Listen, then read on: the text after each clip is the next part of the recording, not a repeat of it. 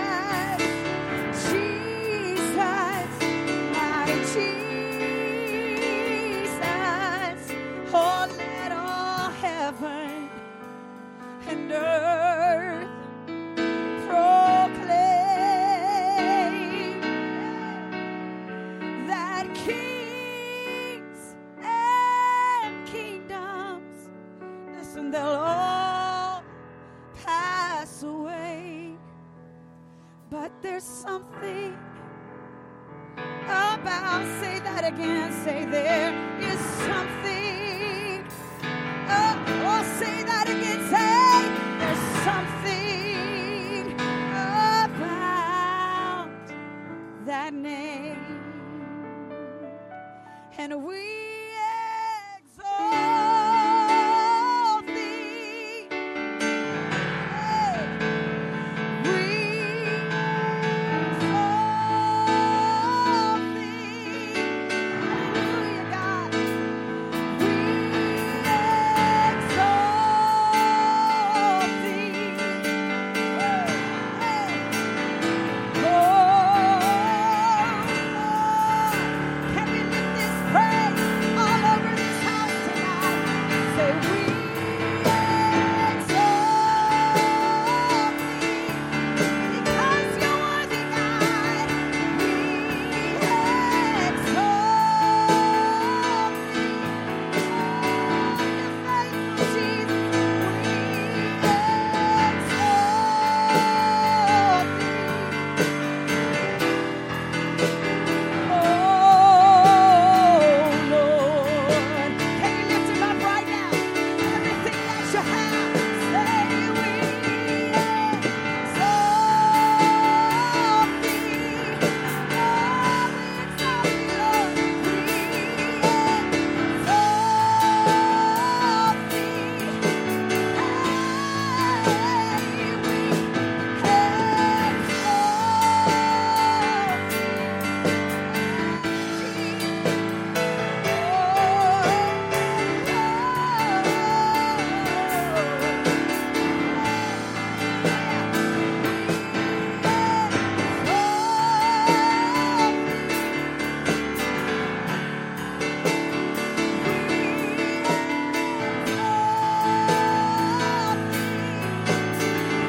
Thank you, Jesus.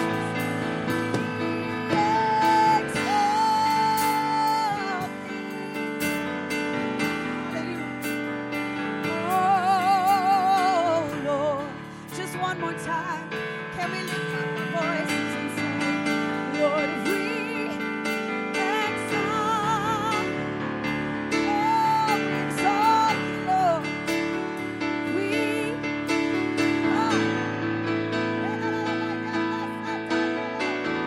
exalt you.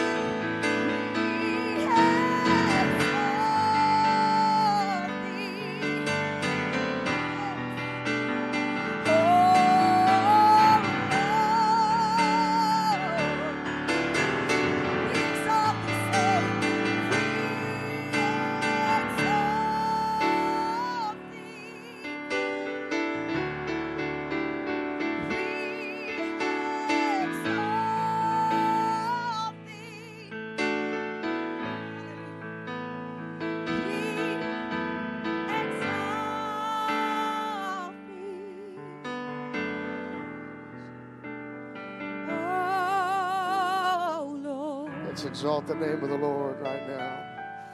We exalt you, Jesus. We exalt you, Lord. We praise your name. Oh, you're so worthy of praise. I honor you tonight, God. Hallelujah, hallelujah, hallelujah. We exalt you, Lord. We exalt you, Lord. Hallelujah, hallelujah, hallelujah, hallelujah, hallelujah. Amen. The Lord is worthy to be exalted. I love him tonight. I love the Lord tonight. Amen. We're going to go ahead and prepare to dismiss for the children's play practice.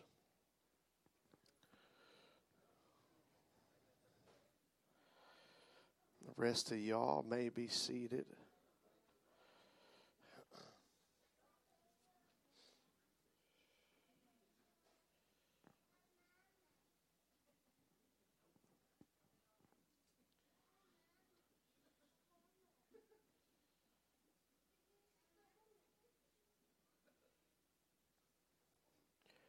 We're going to be looking into Romans chapter 7.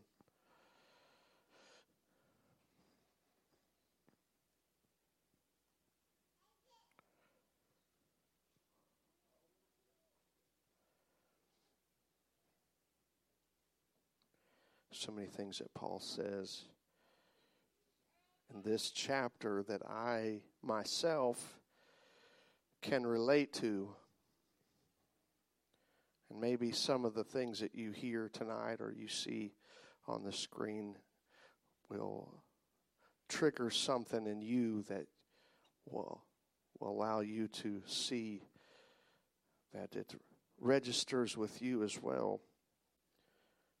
That's what's so wonderful about the Word of God. And verse 1 says, "Know ye not, brethren, for I speak to them that know the law, how that the law hath dominion over a man as long as he liveth." Now, the last several scriptures in Romans chapter 6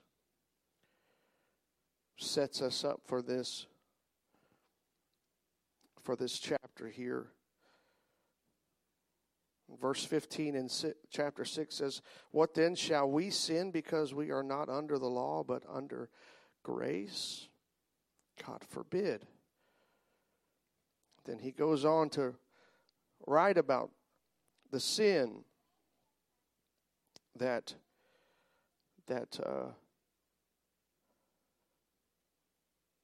is in our sinful nature, the wickedness, the bondage, and how if we yield ourselves to that sinful nature, we become slaves to that sinful nature. And then the very, very last scripture in that chapter, verse 23, "For the wages of sin is death, but the gift of God is eternal life through Jesus Christ our Lord." And so Paul begins the very first chapter, or the very first verse in chapter 7 with how the law has dominion over a man as long as he lives. And what he's saying is the law has dominion over a person who is still in their unregenerate state. And we will talk about this more throughout this chapter, but in our last study I mentioned how Adam lost his dominion because of his disobedience. And through his disobedience, all of us inherited a sinful nature that will be with us until the end.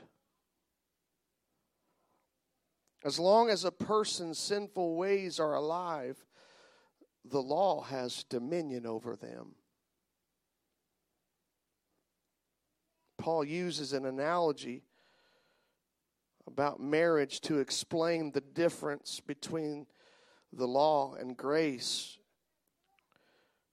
which also is the first covenant and the second covenant. So he begins talking and making these comparisons with these two covenants.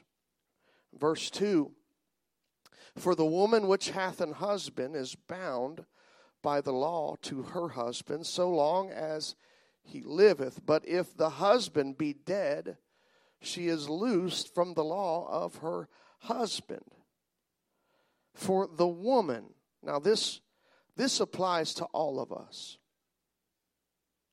And I even read that some see this as, in the old covenant, the woman represents the inner man, and the husband represents the law, the sinful nature. And so the woman applying to us in the old covenant is like this person who is oppressed by this by this husband, this sinful nature, this law. And it's bound, the scripture says, is bound by the law to her husband so long as he liveth. And we can see the pattern in the Old Testament of how there was such bondage in the Old Testament. They couldn't gain ground. They would move forward a few steps, but they would fall back, and they would get into bondage. They would you can see them just embrace everything that came their way. But if the husband be dead, she is loosed from the law of her husband. Before a person is born again, they are still bound. They are still bound to their first husband. It's going to sound strange to you tonight when we talk about this. The only way for a person to be released or to be loosed from that bond is through the death of that husband. See, death breaks the dominion the law or the first husband had on us.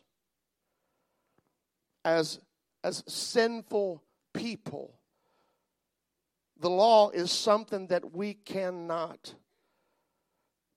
measure up to. It's the closer we get to it, the further it goes from us. Because in our sinful state, we can add nothing. We can do nothing. Verse 3. So then, if while her husband liveth, she be married to another man, she shall be called an adulteress. But if her husband be dead, she is free from that law, so that she is no adulteress, though she be married to another man. Paul makes it plain in this passage. If your first husband is still alive, but you try to marry another, it's adultery. In the first marriage, Israel had no power over temptation, and that's still the same case for today. It's still true today. We have no power over temptation within ourselves. If our flesh wanted something, it reached out and grabbed a hold of it without any thought of what it might do to us.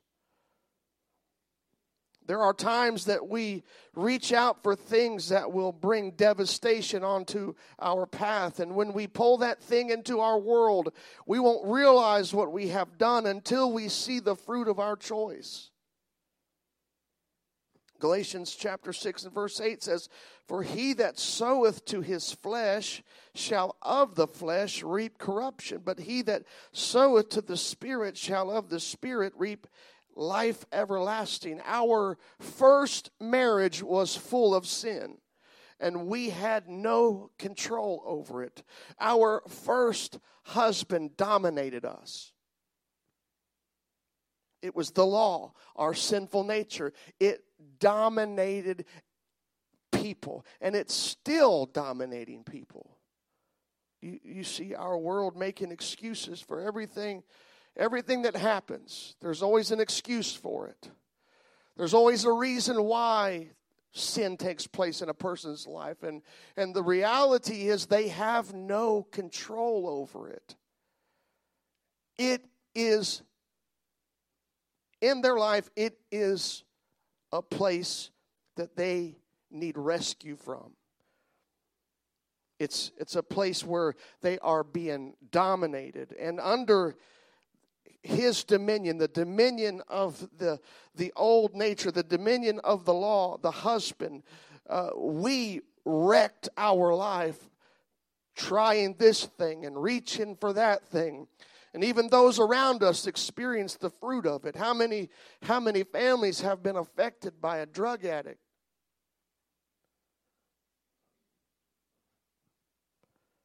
I know that when I was on drugs, I know I did some terrible things, and it affected everyone around me. It affected my family.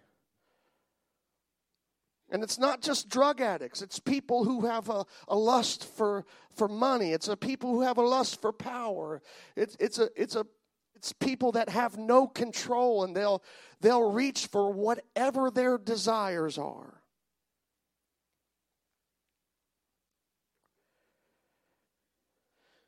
But when we realized what we had done and the mess that we created, we wanted out and we wanted change. We wanted to hit the reset button. We wanted a different husband. I want out of this marriage. But the first one had to die.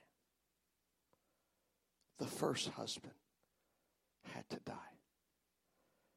Because you can't remarry while the first husband is still alive. This is what Paul was saying. Using this analogy, and it's a beautiful analogy when we consider that the church is the bride of Christ. And he's coming back for a bride who hath made herself ready. He's coming back for a bride without spot or wrinkle. He's coming back for a holy bride.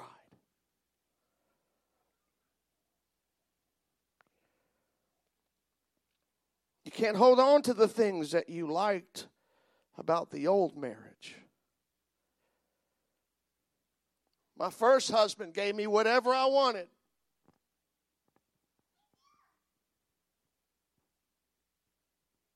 For example, if you wanted something, you went for it. Even if it wasn't all that bad. And he said nothing about it. You didn't have to hide it. Now, when you look into the marriage of you and I and being married to Christ, we tend to hide our mistakes, don't we?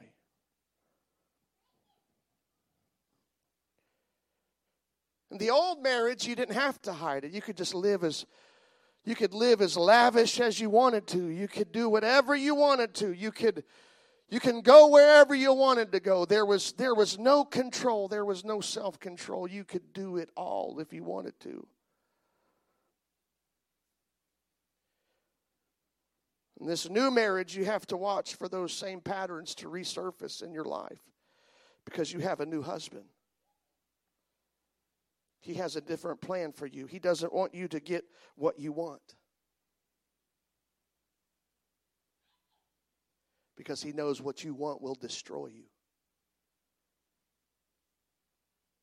We must deny our sinful nature, the things it would want to reach for. And these are part of the vows in this new marriage. When you repent, you are making a vow to your new husband that you won't let your old ways resurface, because that old marriage is dead.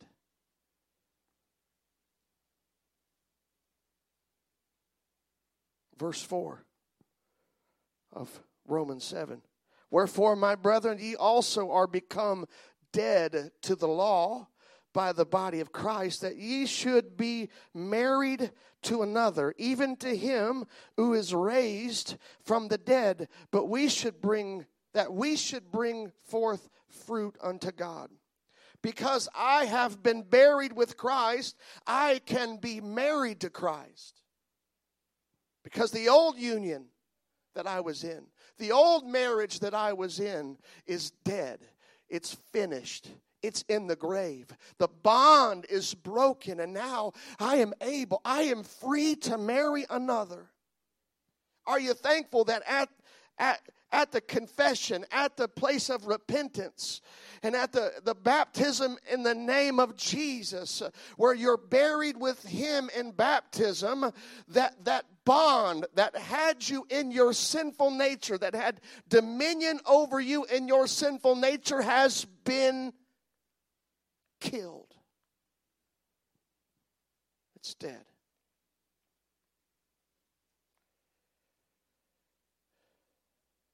If I am united with him in his death, I'm no longer bound to the law of that marriage that was leading me to death and destruction. I can now be resurrected into this new life and new marriage, and my fruit should not look like it came from the old marriage.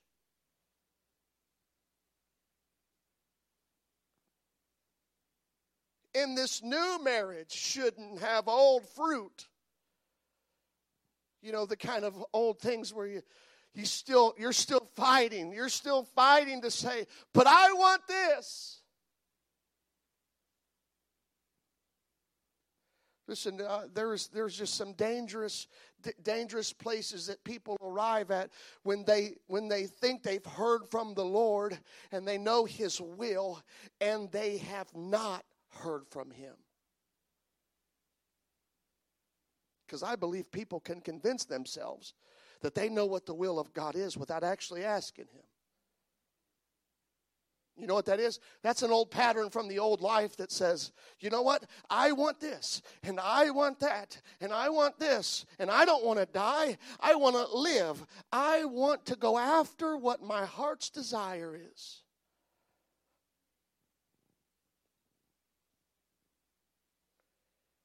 Before, what I wanted, I got.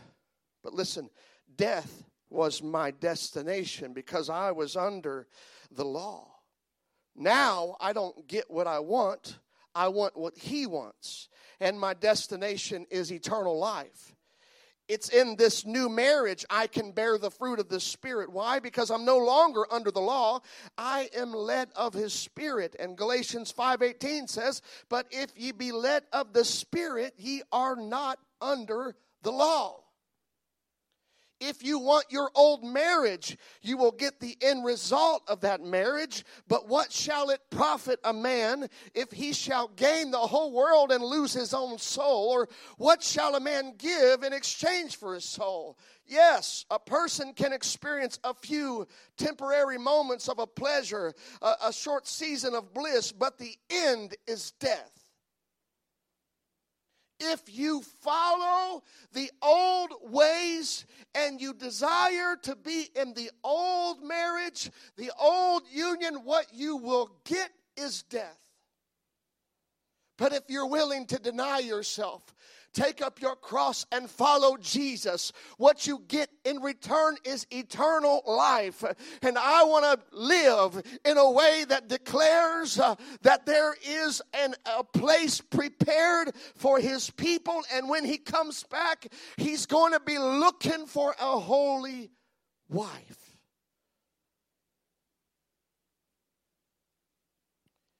If you let your first husband control your life, you will die. But if you let this new husband lead you, you will live.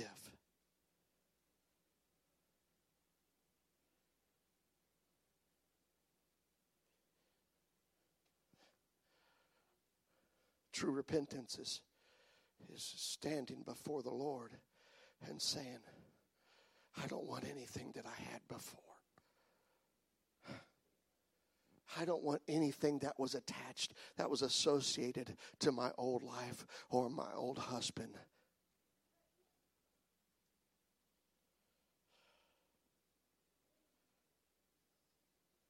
Verse 5. For when we were in the flesh, the motions of sins which were by the law did work in our members to bring forth fruit unto death.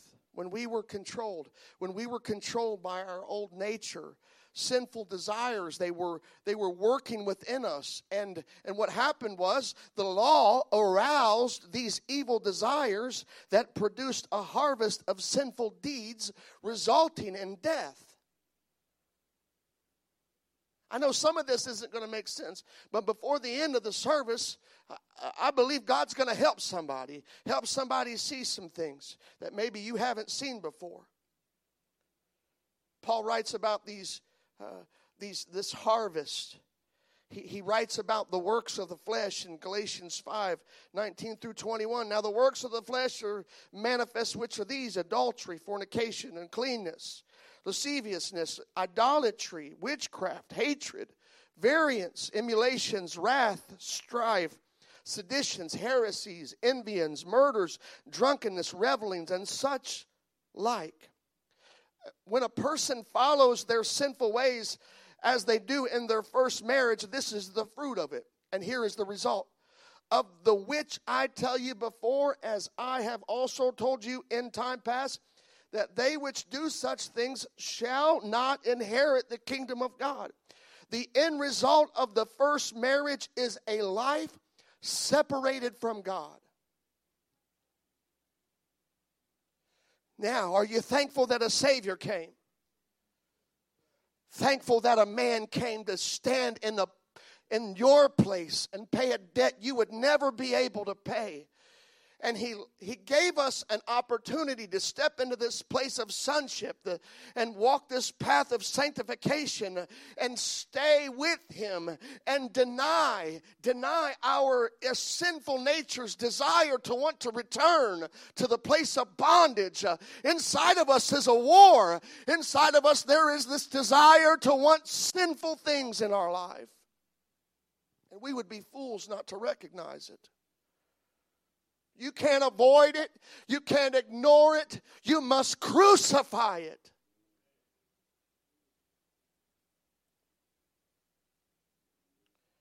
But in this new marriage, we are free from the law that had dominion over us.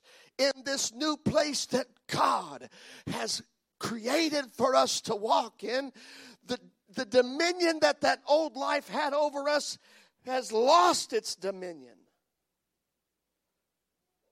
Verse 6, Romans 7:6. But now we are delivered from the law, that being dead wherein we were held, that we should serve in newness of spirit and not in the oldness of the letter. The law had power over us. It did not give us the power over sin, but the knowledge of the law aroused sinful desires in us. We did not know what sin was until the law.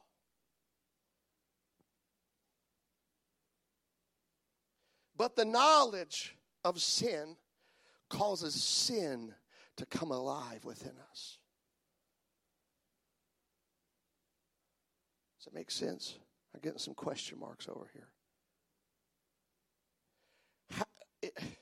Until we recognize the difference between right and wrong, we do not know sin. But when the law comes to us, something inside of us says, oh, what's that? You know what agitates people in our world? When you talk about the Lord. Why? Because when you talk about the Lord, what they hear is law. Oh, and you can't tell me how to live my life.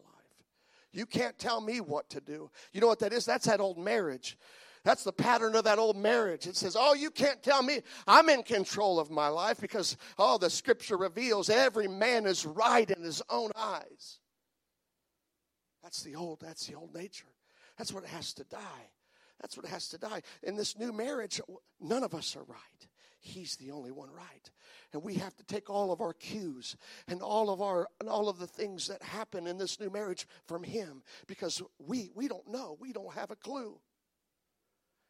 If we have a clue, it's going to mess everything up. If we have something to say, it's going to be the wrong thing to say. If we have something to do, it's going to produce the wrong fruit.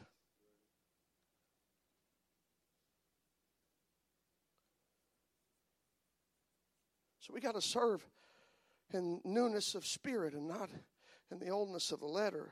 Verse 7. What shall we say then? Is the law sin? God forbid. Nay, I had not known sin, but by the law. For I had not known lust, except the law had said, thou shalt not covet. What we couldn't see in ourselves, the law brought it out. So it takes the law to bring out what's wrong in us. We can't avoid it. The law is given to us that we should know what's within us. Sin is a silent killer.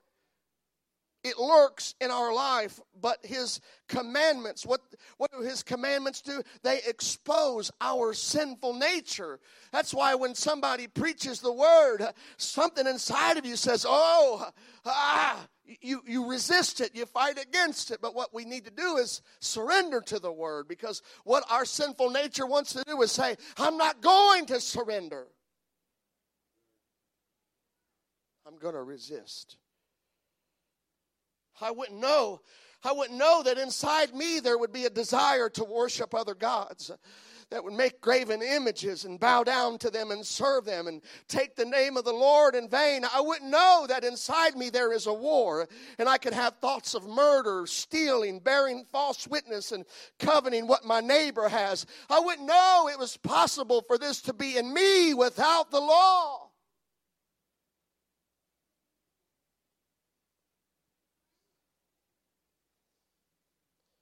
Verse 8, but sin, taking occasion by the commandment, wrought in me all manner of concupiscence. For without the law, sin was dead. The law showed us what is right and wrong, or we wouldn't know. There must be an absolute truth in this universe, or what governs our lives? What rules our lives, and how is there order in society without law? How is there order in the kingdom without law? There must be a law, or there is no confrontation. If we are lost, we need to know why that we're lost. And the law reveals that. But when the commandment came, when it came forth, our sinful nature used the commandments to promote evil desires. Why? Because when we heard about coveting and we heard about lust, something inside of our lives, our sinful nature came to life and said, that's what I want. I want the lust. I want pride. I want the things that I'm not supposed to have. Why? Because that's what Adam released into the world.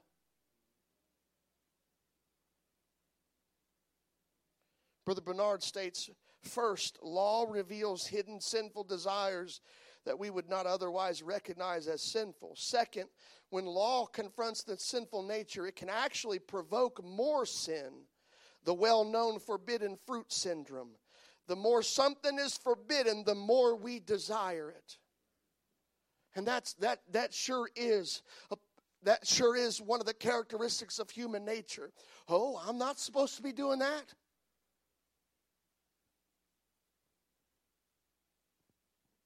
How many kids in our world are doing things they're not supposed to because they know they're not supposed to do it?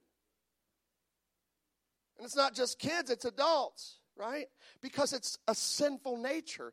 It's a nature that we have in our own lives, and it's not going to go away.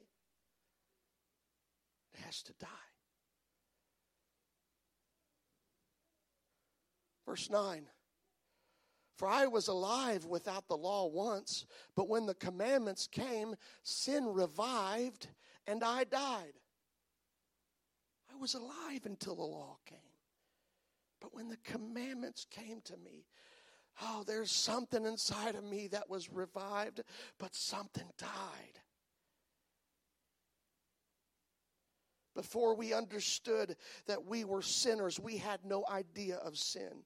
As innocent children, we did not know about right or wrong, but at some point we started lying, cheating, stealing, coveting, and creating and worshiping our own gods. And the very commandments that were supposed to give life showed me death working inside. Verse 10. And the commandment which was ordained to life, I found to be unto death. Verse 11, for sin, taking occasion by the commandment, deceived me, and by it slew me. sin in my life found a way to deceive me and use the commandments to lead me into bondage, to lead me into my own demise. Verse 12, wherefore the law is holy, and the commandment holy, and just, and good. Everything God said is good. His law is good. But why does it produce death in me? Why is it that the commandment caused sin to be revived in my life and death from that? Verse 13. Was then that which is good made death unto me? God forbid. But sin, that it might appear sin, working death in me by that which is good, that sin by the commandment might become exceeding sinful. How could we recognize our own sinful nature without recognizing sin? And if the law, it takes the law to reveal sin to us, then we need that first. We need to recognize the dominion of that first husband in our lives, so we can understand what Jesus did when he came to this earth and walked this earth.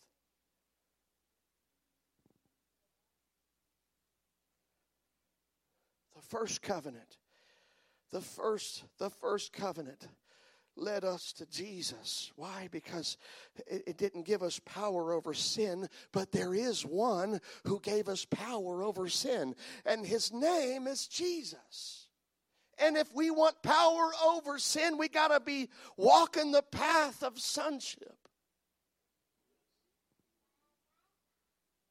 The holy commandments showed me what was unholy working in me. His law showed me how unholy I really am.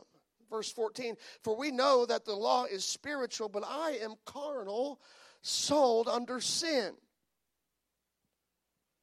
For that which I do, I allow not. For what I would, that do I not. But what I hate, that do I. How many of you can recognize that you have experienced moments like this where you try to do the right thing, but you always end up doing the wrong thing? You know what that is? That's that sinful nature. That's that old way. That's the product from that old marriage that is supposed to be dead in the grave. I've been united with Christ, and so God has given me this time to step into the newness of life and establish new patterns that will allow me to walk above the law. Not above the law as in I can do whatever I want to, but above what men of old could not do. It's like without the Spirit of Christ inside of them, they hit a ceiling. That was the law. Oh, but with the Spirit, we can step into it and we can be obedient as we are led by the Spirit. We're not under the law. Why? Because the Spirit of God is writing it in our hearts. He's writing on the tablets of our, He's writing it in us, and He is leading us.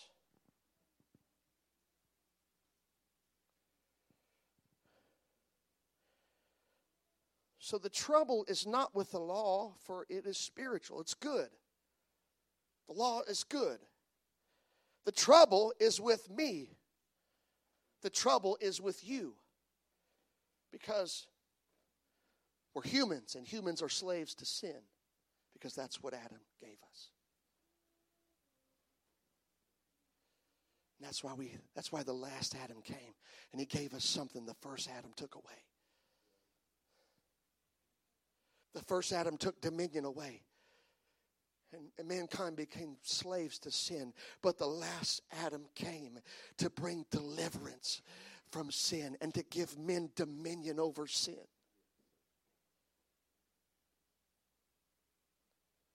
And what's Paul saying in this? He's talking about the struggle, the internal struggle. He's saying, I don't really understand myself. For I want to do what's right, but I don't do it. Instead, I do what I hate. But if I know that what I'm doing is wrong, this shows that I agree that the law is good. If I know that what I'm doing is wrong, it shows that God is good and His law is good and His commandments are good. And I am just far from what is good.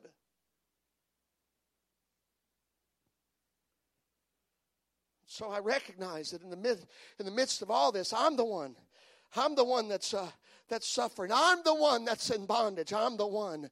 I just need to get back to that place where I surrender my life to the one who is good.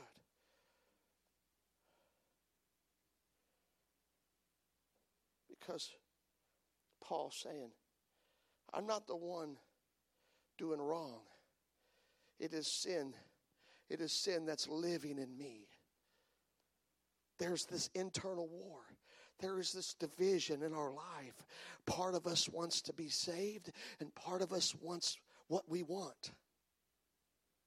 Part of us wants to go back to the old bondage because there were moments of pleasure in it. But the reality is, every time I think about that old life, I should consider what that old life was leading me to.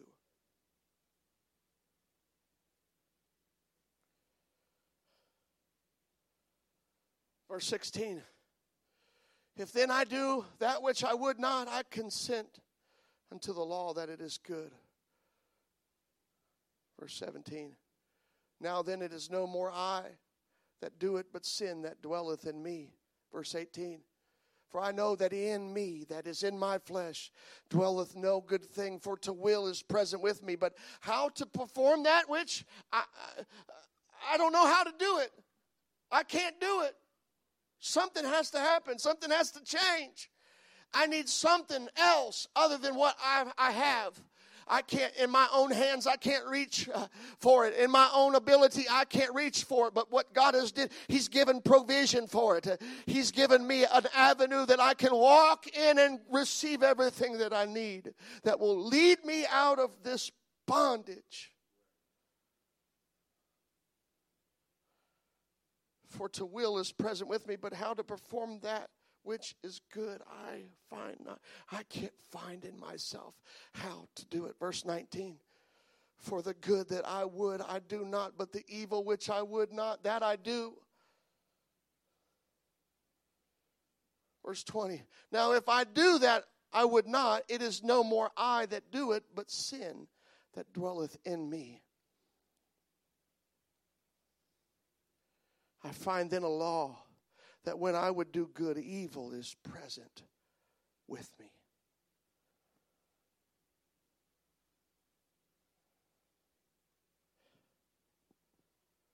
But I see another law in my members, warring against the law of my mind and bringing me into captivity to the law of sin which is in my members. Verse 24. O wretched man that I am, who shall deliver me from the body of this death? Verse 25, I thank God through Jesus Christ our Lord. So then with the mind, I myself serve the law of God, but with the flesh, the law of sin. What's Paul saying at the very end of this passage? I'm going to serve one or the other. With my flesh, I'm going to serve sin. With my flesh, I'm going to serve the law of sin. But with my mind, with my inner man, I'm going to serve the law of God. And so there is this great predicament here. Inside of me, there is a desire to have two gods. Inside my sinful nature, I want to create my own gods and make my own path and make my own way. But inside I know it's not going to fulfill. It's not going to satisfy. It's not going to give me the results that I think it'll give me. It's going to give me death. Oh, but it's still strong, and it's still what it wants. It still goes after everything that it desires, and it still wants to rule my life. Your sinful nature wants to conquer you. It wants to rule your life. It wants to dominate you.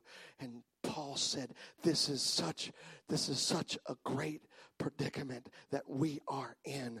How are we going to do this? How are we going to get out of this? And it's going to come through Jesus Christ our Lord. It's going to come through the man Christ Jesus, who created this opportunity for us to be adopted into his family, into his kingdom. Let's stand.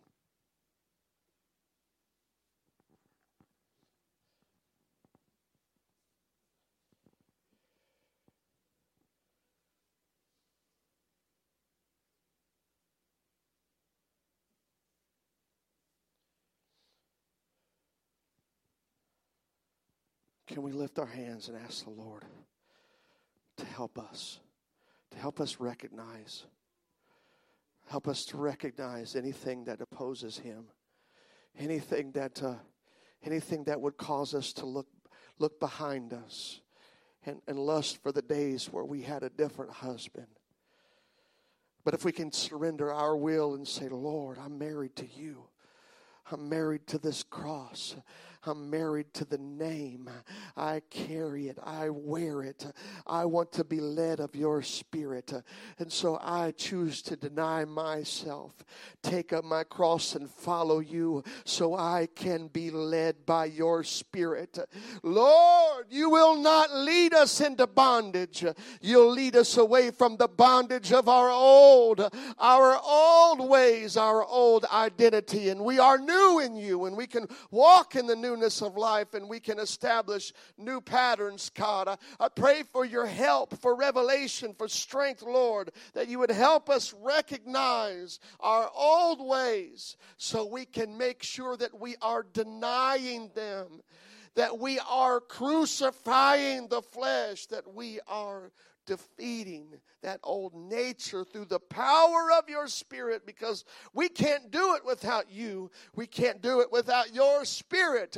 We must use the power of your Spirit to conquer the deeds of this body, of this sinful nature, and give us discernment to recognize our old ways, Lord. Help us to recognize the ways that sin tries to deceive us. The sin in our life tries to lead us into captivity. Oh, God, help your people. Help your people. Thank you, Jesus, for your help. Thank you for your help, Lord. Hallelujah, hallelujah. I love and appreciate y'all. And the Lord is going to help us. He's going to help us live a life of victory. And I know, listen, I know what it's like. I know what it's like to come from the darkness and to try to fight all of those old things, that have been working in us, in me. And I wrestled with things early on and got victory over things. But you know what? The victory isn't just a couple years of fighting. The only way that we're going to walk in victory is if we never stop fighting. And we never stop crucifying the flesh. And we never stop denying the flesh. We must deny it to the last day of our life. That's how we're going to walk in victory. Is if we recognize that, what I used to let myself get away with, I can't do that in this new marriage. I can't do this in this new marriage because I don't want to commit adultery. I don't want to commit spiritual adultery while I'm supposed to be married to Jesus while trying to be married to my old life. I'm committed for him to rule and reign over me. Thank you, Jesus. Let's remember our service on Sunday. Let's come ready to pray, ready to seek God's face, and ready to let him do a work in us. Let's remember our festivities. Yeah. Festivities. You guys excited about the festivities? Food, of course. I should have said food a while back. I might have got us a little. God bless you all. You're dismissed in Jesus' name.